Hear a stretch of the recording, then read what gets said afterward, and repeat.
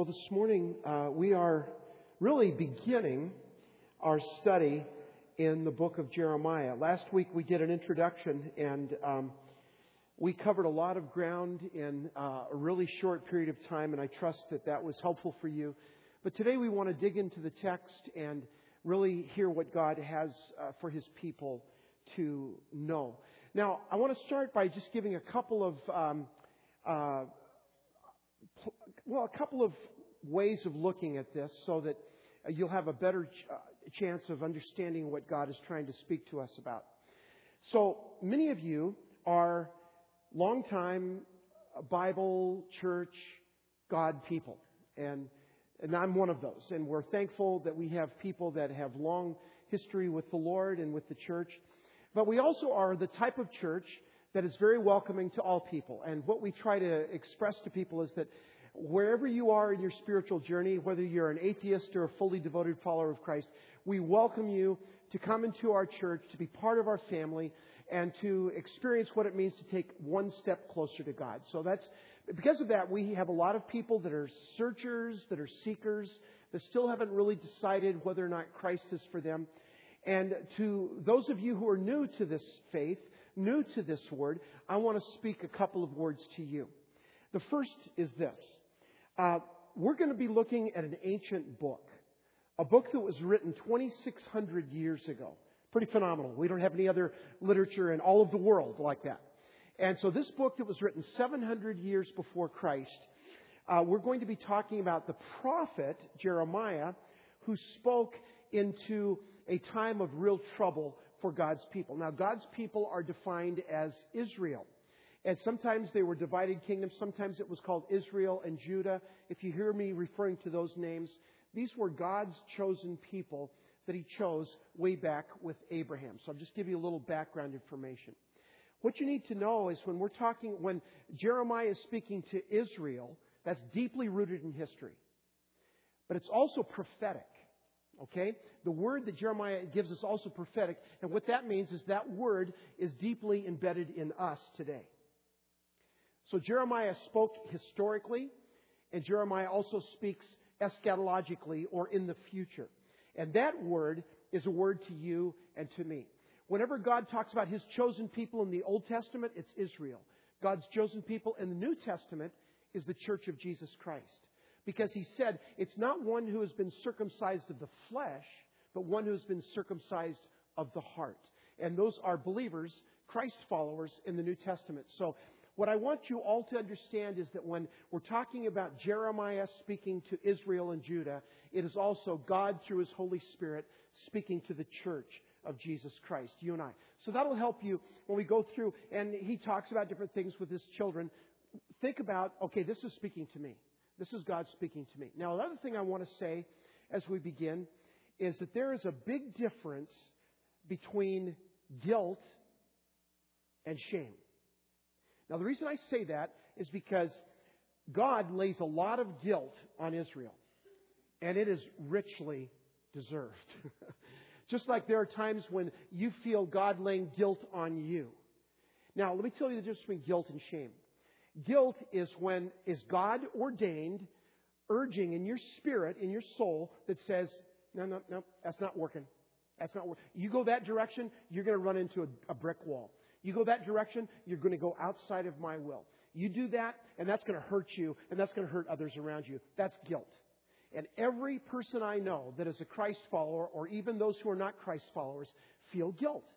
It's God saying, no, don't go that way. You go that way, you're going to hurt yourself. You go that way, you're going to hurt your family. You go that way, you're going to hurt someone else. So guilt is good. Guilt is saying, go back to God.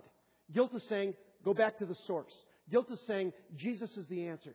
So when you feel guilt, be glad of that. Okay? Shame is something completely different. Shame is from the enemy.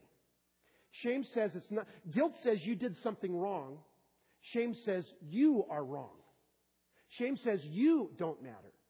Shame says there's something wrong with you as a person. That is from the enemy. That is not from God. So today when you're experiencing this message, there will be times, because God is very direct about the guilt of Israel's people, of Israel. And therefore God is very anxious to tell us that we should feel guilty about some of the things we've done. But there's always hope at the end, and that hope is redemption. So if you're feeling a bit of guilt during the sermon, that's okay. That's the Lord speaking to you. If you're feeling shame, that's something completely else. You put that out of your mind and say, Lord, that's not from you. That's not from you. I know I am redeemed. I know I'm a child of God. I know that I have a place in your family. But I feel guilt over the things that I've done. So I just wanted to kind of set that stage for each and every one of you. So today we're going to talk about one of your favorite subjects, divorce. Oh, no, that's not one of our favorite subjects. That's one of the most painful subjects that we can talk about. Ruth Graham Bell. Ruth Graham was Billy Graham's wife of many, many years. Of course, she's gone to be with the Lord many years ago now. Billy is in his 90s and still alive. But people used to interview Ruth Graham and said, Ruth, have you ever thought about divorcing Billy? You know, because we all have problems. Everybody that's married has problems. And she said, no, I've never considered divorcing Billy. I've considered murder many times. Often I've considered, but I've never really considered divorce. So, and we laugh about that, but really divorce is a type of death. Now, if we're typical of any other church or typical of even the world, about half of people in our church have experienced a divorce. So it's a painful thing. And it's something that breaks your heart. And it's something that really renders your soul this deep pain that you can't even describe. And for those of us who have not been divorced, we've been touched often by people close to us, people in our lives who have been divorced. Divorce hurts. It's painful. And God speaks about this very painful thing in Jeremiah chapter 3, verse 1. This is what He says. If a man divorces his wife and she leaves him and marries another man, should he return to her again? Would not the land be completely defiled? But you have lived as a prostitute with many lovers. Would you now return to me, declares the Lord? God hates divorce.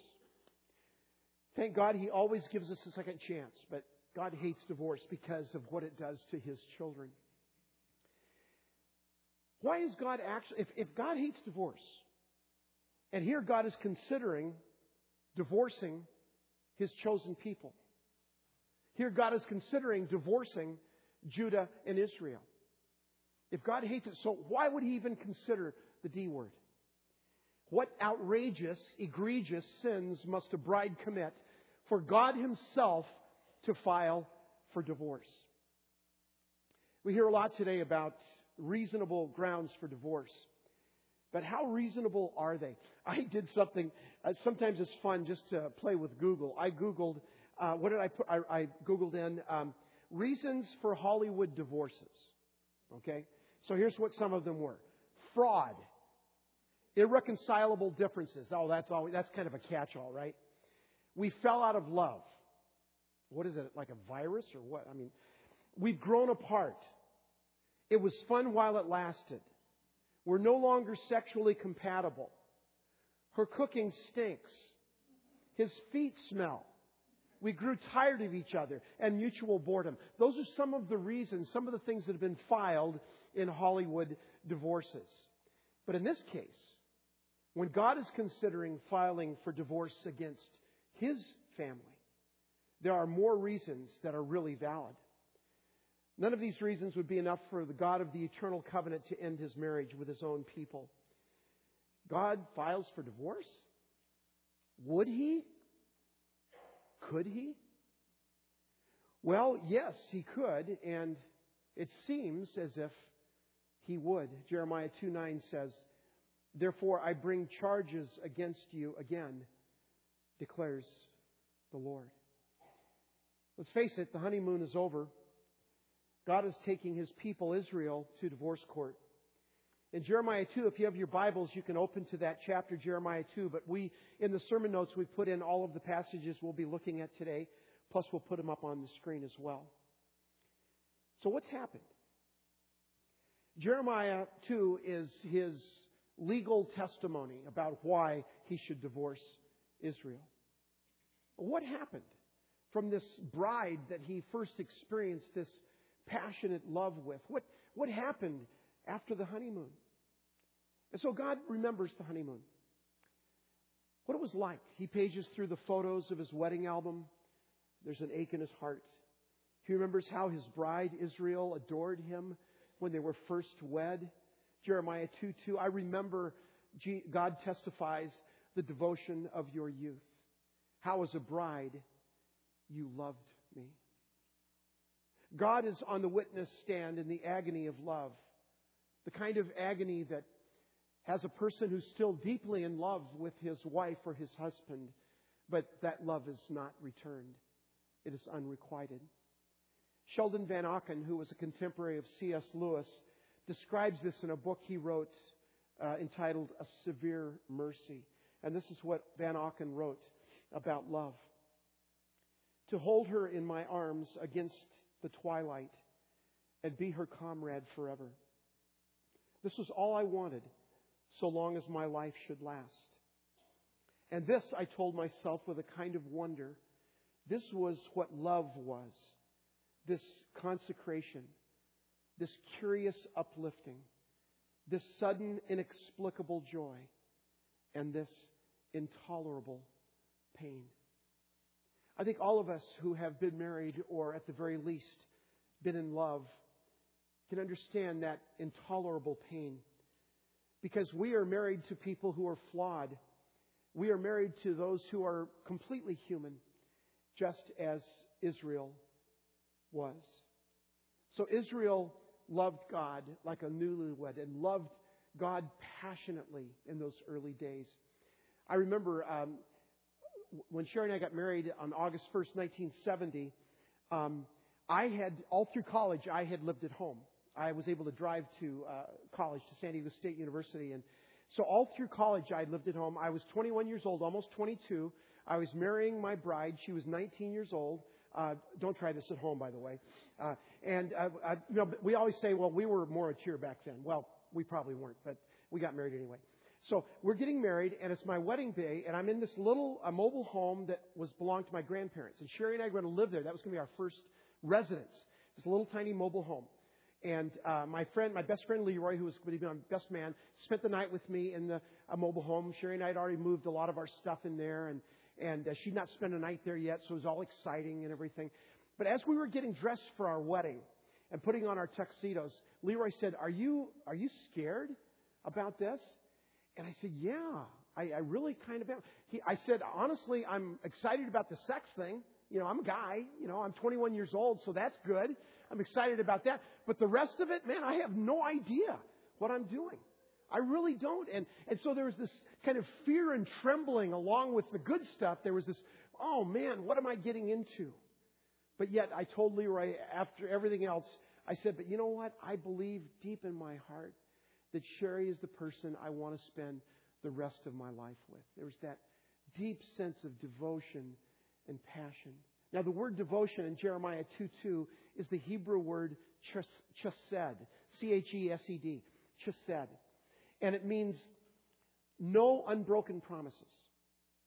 It means unshakable loyalty, unending devotion, and unfailing loving kindness.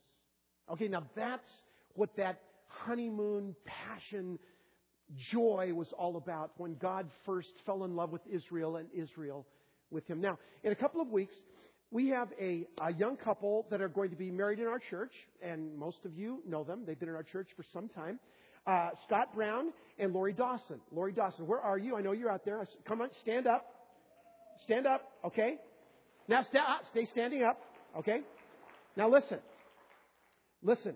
This is what you're called to. And those of us who are married, we need to reaffirm this. God's devotion to you is the devotion that He wants you to share with each other. Just said. No unbroken promises, Scott and Lori. That you'll have unshakable loyalty to each other, unceasing devotion, and unfailing loving kindness. Now, the rest of you, are you willing to pray that for Scott and Lori as they get married? Yes, we will. God bless you guys. You can sit down. See, you're kind of already married already, but don't take that too far. You still have a couple weeks to wait. See, it's more than a legal contract. It's a covenant. It's where we get the name of our denomination. A covenant is a two-way, mutual, unbreakable promise. That's what this fidelity was that God felt towards Israel and Israel felt towards God. This commitment of fidelity and adoration. Believers today, you and I, we get this idea. Sometimes we've got it all mixed up, and we think that somehow religion is about obedience to God's law. Now, certainly there's a part of our faith is about obedience. I'm not saying it's not. But when we think of our religion as being just about obedience to God's setting down 10 commandments, we've missed it completely. Because God never intended our relationship with Him to be based on mere obedience of the will. God wants our hearts as well as our wills. Redemption is a romance. This relationship we have with God is a passionate, intimate romance. It is not something that is, God is far away and we are way down here. This is that passion. Now, if you ever want to read a book about passion and intimacy and sexuality as God intended and all of those things, read the Song of Solomon. Now, I've told you this many times before, but let me just say it right here. You guys need to read your Bibles. There's some good stuff in there, okay? And Song of Solomon is one of those things. Listen to this sacred romance that the writer of Song of Solomon, probably Solomon, wrote in these words. A Song of Solomon 8:6-7. Here's what he said. Place me like a seal over your heart. Now, that's not an arf seal. You get that? Okay. Place me like a seal over your heart, like a seal on your arm. For love is as strong as death. Isn't that great? Its jealousy unyielding as the grave. It burns like blazing fire, like a mighty flame. Many waters cannot quench love. Rivers cannot wash it away. If one were to give all the wealth of his house for love, it would be utterly scorned. That's the kind of dance of redemption that we do with God, our Heavenly Father. That's what He wanted with Israel. That's what He wants with the Church of Jesus Christ. He doesn't want you just to be an obedient robot. He wants you to be His lover. He wants you to be in a romance with Him. He wants you to be so intimate and so passionate and so dedicated to Him that nothing will shake your relationship with God. That's what He wants for you and I. That's why when I tell couples that I do counseling, you can ask Scott and Lori. We talk about, I said the most important, I know that most people are excited about the honeymoon and they're excited about the after wedding thing, where you do the dancing and all that. That's all good stuff. But I'll tell you what really matters. It's the vows. It's the vows. You throw everything else away. Throw the honeymoon, the after party, the rest of the marriage ceremony. What really matters are the vows. Because you were saying, because a vow is something that you're not to break. A vow is saying, before God and these witnesses, you are mine and I am yours. And God wants that from you. And God wanted that from His children of Israel. And He wants, and here's this, and I don't want to be in any way indelicate, but our kids are over there and you're adults, okay? Every time, as a married couple, every time you make love, you are sealing that vow once again.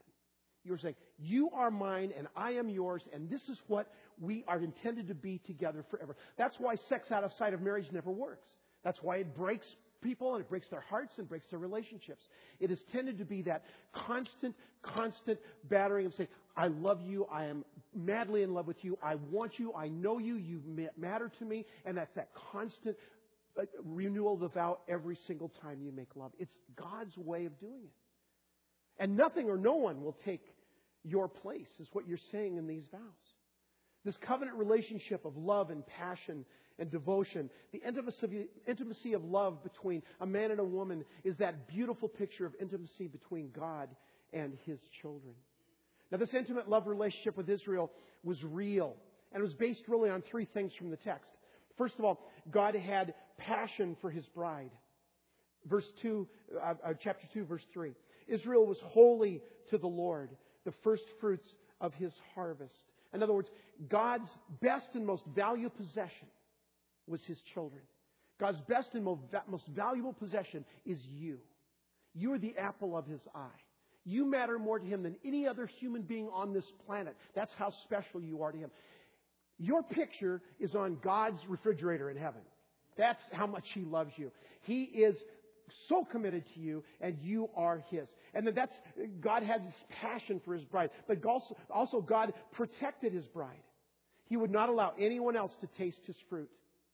All who devoured her were held guilty, and disaster overtook them. Chapter 2, verse 3, the second part. It's like the Egyptians in the book of Exodus. Book of Exodus in the first 10 to 15 chapters, where Moses finally led the Israelites out of Egypt, and they were crossing the Red Sea. And as they were still crossing the Red Sea, Pharaoh had changed his mind, and the Egyptians were chasing after the children of Israel, and they're going, "Oh no, we're going to die here." Moses reminded them, "No, God has promised to deliver you." And this is what he said in Exodus 14:13. "Stand firm, and you will see the deliverance the Lord will bring you today. The Egyptians you see today, you will never see again." Your enemies become God's enemies. All who devoured her were held guilty, and disaster overtook them. And then also God provided for His bride. "I brought you into a fertile land." Chapter 2, verse 7. God gave Israel a beautiful home, plenty of food in the pantry, milk and honey, fine bone china on the table. And that was the honeymoon. And it was awesome. But the honeymoon didn't last. And so God defines His grounds for divorce. It's time to wake up and smell the burnt toast. Has anyone here, besides Scott and Lori, experienced perpetual joy in their relationship? As soon as the vows are said, it seems to take, for many people, a turn south. And we've all experienced that loss of passion, that subtle seepage of serendipity. A 3-year, 7-year, 10-year, 25-year itch. We lose that butterfly effect, that tingling desire. We fall into a rut. We forget our first love. Have you ever felt like that? Well, in Jeremiah 2, the bride, Israel, decides the honeymoon is over. And you ask, how can that happen? They were married to God. He was the perfect husband. He never did anything wrong. He never loved anyone else but them. The wedding was so beautiful. The honeymoon was so passionate. The bride was so devoted. The husband was so faithful. Where did it all go wrong? Well, God steps up to the witness stand in divorce court and asks this question. "What fault did your fathers find in me that they strayed so far from me?" Chapter 2, verse 5. God did not leave His people. They dumped Him. In fact, if you ever feel far away from God, you need to ask this question. Who moved? God said, "I will never leave you nor forsake you." Who moved? Back when Sherry and I were dating, I had this really cool car. It was before I had this classic I told you about a few weeks ago, the 67 Volkswagen. This was a 1959 Chevy Malibu. 348, 4-barrel. Man, it could burn rubber like 20 feet. It was an awesome car. And so I take Sherry out in that 59 Chevy, and that was styling and it was cool. And it was one of those bench seats, and these are big cars. A 59 Chevy, big bench seat. You could 4 people abreast in one of those things. But so Sherry would always sit close to me. Sherry's a very physical person. Sometimes she'd almost be in my lap when I'm driving. I said, "Come on, honey." And then one time she got mad at me for something. Only God knows what. I mean, I don't understand it. And she was sitting on the other side of the car, which seemed like a mile away. And I said, Sherry, what's the matter? She said, "Well, I think we've grown apart." I said, "Well, I haven't moved anywhere. I'm still sitting right here behind the wheel. You're over there about a mile away." That's what God says. "God, I feel so distant from you." God says, "I've never left you. I've never forsaken you. I'm always with you. Don't get feelings mixed up with reality. I'm there." God did not leave His people. They dumped Him. Why would anyone leave God? It makes no sense. Why would a bride leave a perfect husband? Why, when was God unfaithful so that they would lose their love and their passion for Him? He was not. God is the one who has been wronged. He is the plaintiff. And this is his accusation in chapter 2, verse 5, the second part. They followed worthless idols and became worthless themselves. Now, right now, if you're feeling a sense of guilt, that in your life you followed worthless idols, that guilt is from God.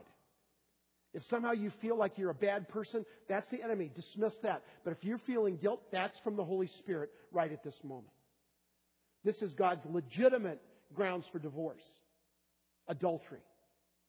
God's people have been having affairs with worthless idols. The word worthless in Hebrew is hebel, Hebel. It means mist or vapor. So all of these idols that we're following after are like, oh boy, but it's a mist. It's there and then it's gone. That sexual affair, it's there and then it's gone. That passion you have for another human being, it's there and then it's gone.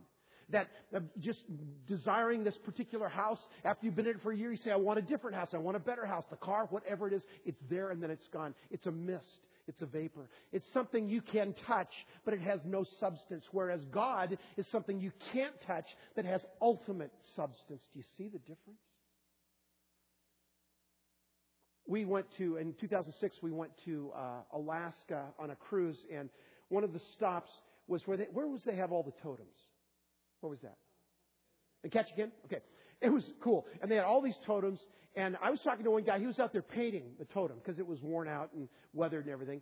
And I said, and he was a native. And I said, tell me a little bit of the history of the totems. And he told me about how that they originally were thought of as gods, and this is a way that, God could be represented. And I said, isn't it kind of weird that, God has to be repainted every once in a while? And couldn't God repair himself? And we kind of laughed about that, but I thought, that's pretty kind of true.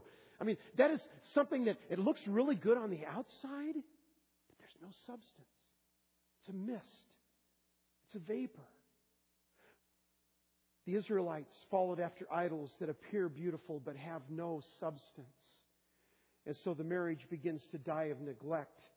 They no longer say, where is the Lord?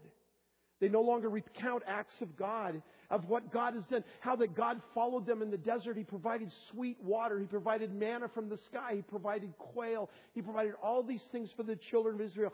They stopped talking about God. Where is the Lord? You need to check especially young families here this morning, check this. How often do you talk about the Lord in your home? I'm not talking about just the standard stuff. The prayer at mealtime, the prayer at bedtime. How often do you just casually and very intimately talk about the Lord to the kids, with each other? You see, when you stop talking about the Lord and recounting the good deeds of the Lord, that's when your romance begins to grow cold. Stop looking at the photo albums. You focus only on what can be seen and touched, but that has no substance.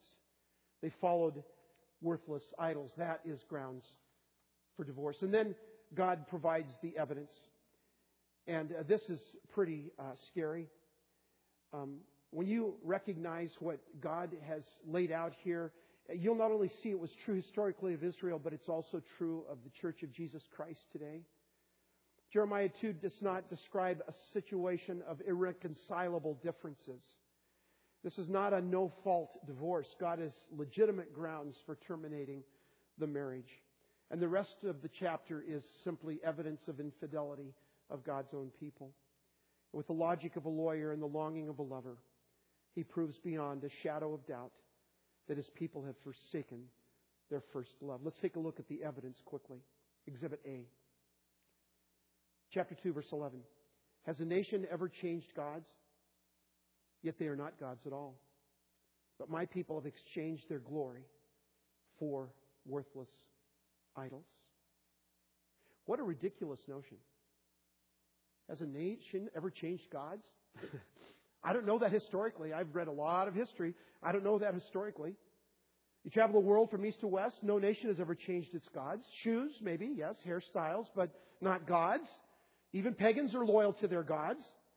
They cart them around wherever they go. Did the Canaanites abandon Baal or Asherah? No. Did the Babylonians forsake Bel or Merodach? Ridiculous. There are gods. The Israelites are so confused. They are what I would call cross-worshiping. Partner swapping is what it is. Kind of bartering spiritually. Here they're living for God on Sunday, or in their case, the Sabbath on Saturday. But yet, during the week, they would replace Him with something that was wood or iron. And we do the same. We straddle the fence. We cross worship. In fact, Jesus Himself said to the church of Asia Minor, and He would say to the church of Jesus Christ today, these words from Revelation chapter 3, verse 15 and 16. He says, I know your deeds, that you are neither cold nor hot. I wish you were either one or the other. So because you are lukewarm, I am out to spit you out of my mouth. Now that's a very uncomfortable verse. Again, remember the guilt-shame thing. Don't feel shame. Jesus said these words and said, you know what? Make a choice. Either give yourself to me passionately and devotionally, or walk away. But this straddling the fence, worshiping God on Sunday, living like crazy, weird things the rest of the week. No. Make your choice. Pick a way of life. Pick a God to choose. Understand, try and figure out who you're really worshiping.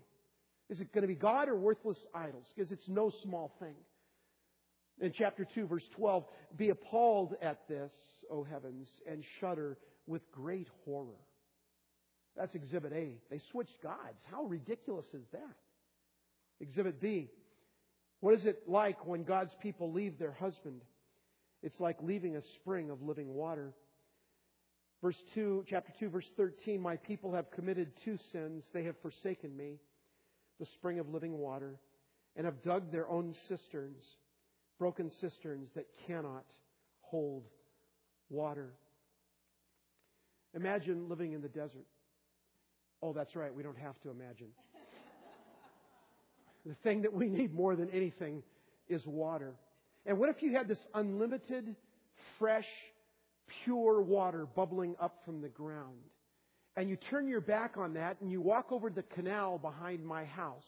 And you take a rusty bucket and you dip it into the canal where all of the fish dwell and all the weeds and trash. And you drink out of that bucket. That's what God is saying through the prophet Jeremiah. You are turning away from something that is sweet and wholesome and pure and beautiful and godly, this water, this living water, and you're turning away and you're turning to something that is rusty and dirty and filthy, and somehow you think you're satisfying your thirst. It doesn't work. So often we think that this kingdom, what we call the little kingdom, the kingdom of man, this kingdom is so important to us. And God says, but I have water for you that will quench your thirst. I have bread for you that will satisfy your hunger. And all of these other idols that you're going after, none of them matter. None of them. Broken cisterns. Exhibit C. When God's people leave their husband, it's like a beast breaking free from its yoke.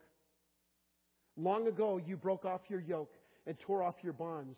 You said, I will not serve you. It's really interesting. The imagery there is this, like this water buffalo that's kind of shaken off its bonds, the yoke that's on it. And now it's running free. And yet it has no purpose. It has no point. It has no anything except it's just running free. And somehow, some way, that oxen thinks that that's a good thing. Romans 6:16 says of you and I, as modern day followers of Christ, don't you know that to whom you yield yourselves servants to obey, whether of sin unto death or obedience to righteousness? In other words, we have a choice. Who are we going to be slaves to? We can be slaves to God, and I choose that freely and open, or we can be slaves to our own sin. Kind of like a raging bull. Exhibit D. Israel has become a street corner prostitute. 2:20. Indeed, on every high hill and under every spreading tree, you lay down as a prostitute. Shacking up with other gods that you hardly even know. But they sound interesting, and they sound kind of fun, and there's no condemnation there, so maybe I'll just try that God. Baal worship included, and this is some of the imagery in Jeremiah, Baal worship included ritual prostitution, lying with other gods. Exhibit E, an indelible stain Although you wash yourself with soda and use an abundance of soap, the stain of your guilt is still before me, declares the sovereign Lord. Sin is not a cosmetic problem. It gets in your skin. It gets in your soul. And it can only be redeemed by the blood of Jesus. Not something you can wash off or brush off. People that experience adultery in a marriage, only 1 out of 10 marriages survive that when you search after another God. There's more. Exhibit F, a she-camel running aimlessly. Can you almost see it? A camel just kind of running everywhere. What do I do? Where do I go? What am I supposed to do? You know, they have no idea of where they're going. Exhibit G, a wild donkey in heat. Like an uncontrollable sexual urge in an animal. It's addictive, it's overwhelming, and you have come to believe that this will satisfy me. And it never does. Exhibit H, does a maiden forget her jewelry, a bride her wedding ornaments? Yet my people have forgotten me, days without number. The key there is that we simply have forgotten God. That is the worst part of all. How painful to realize that God's beautiful bride, Israel, or God's beautiful bride, the church, has simply forgotten Him. All the evidence is heard. What is the verdict? Is there enough evidence for a conviction? Are you kidding?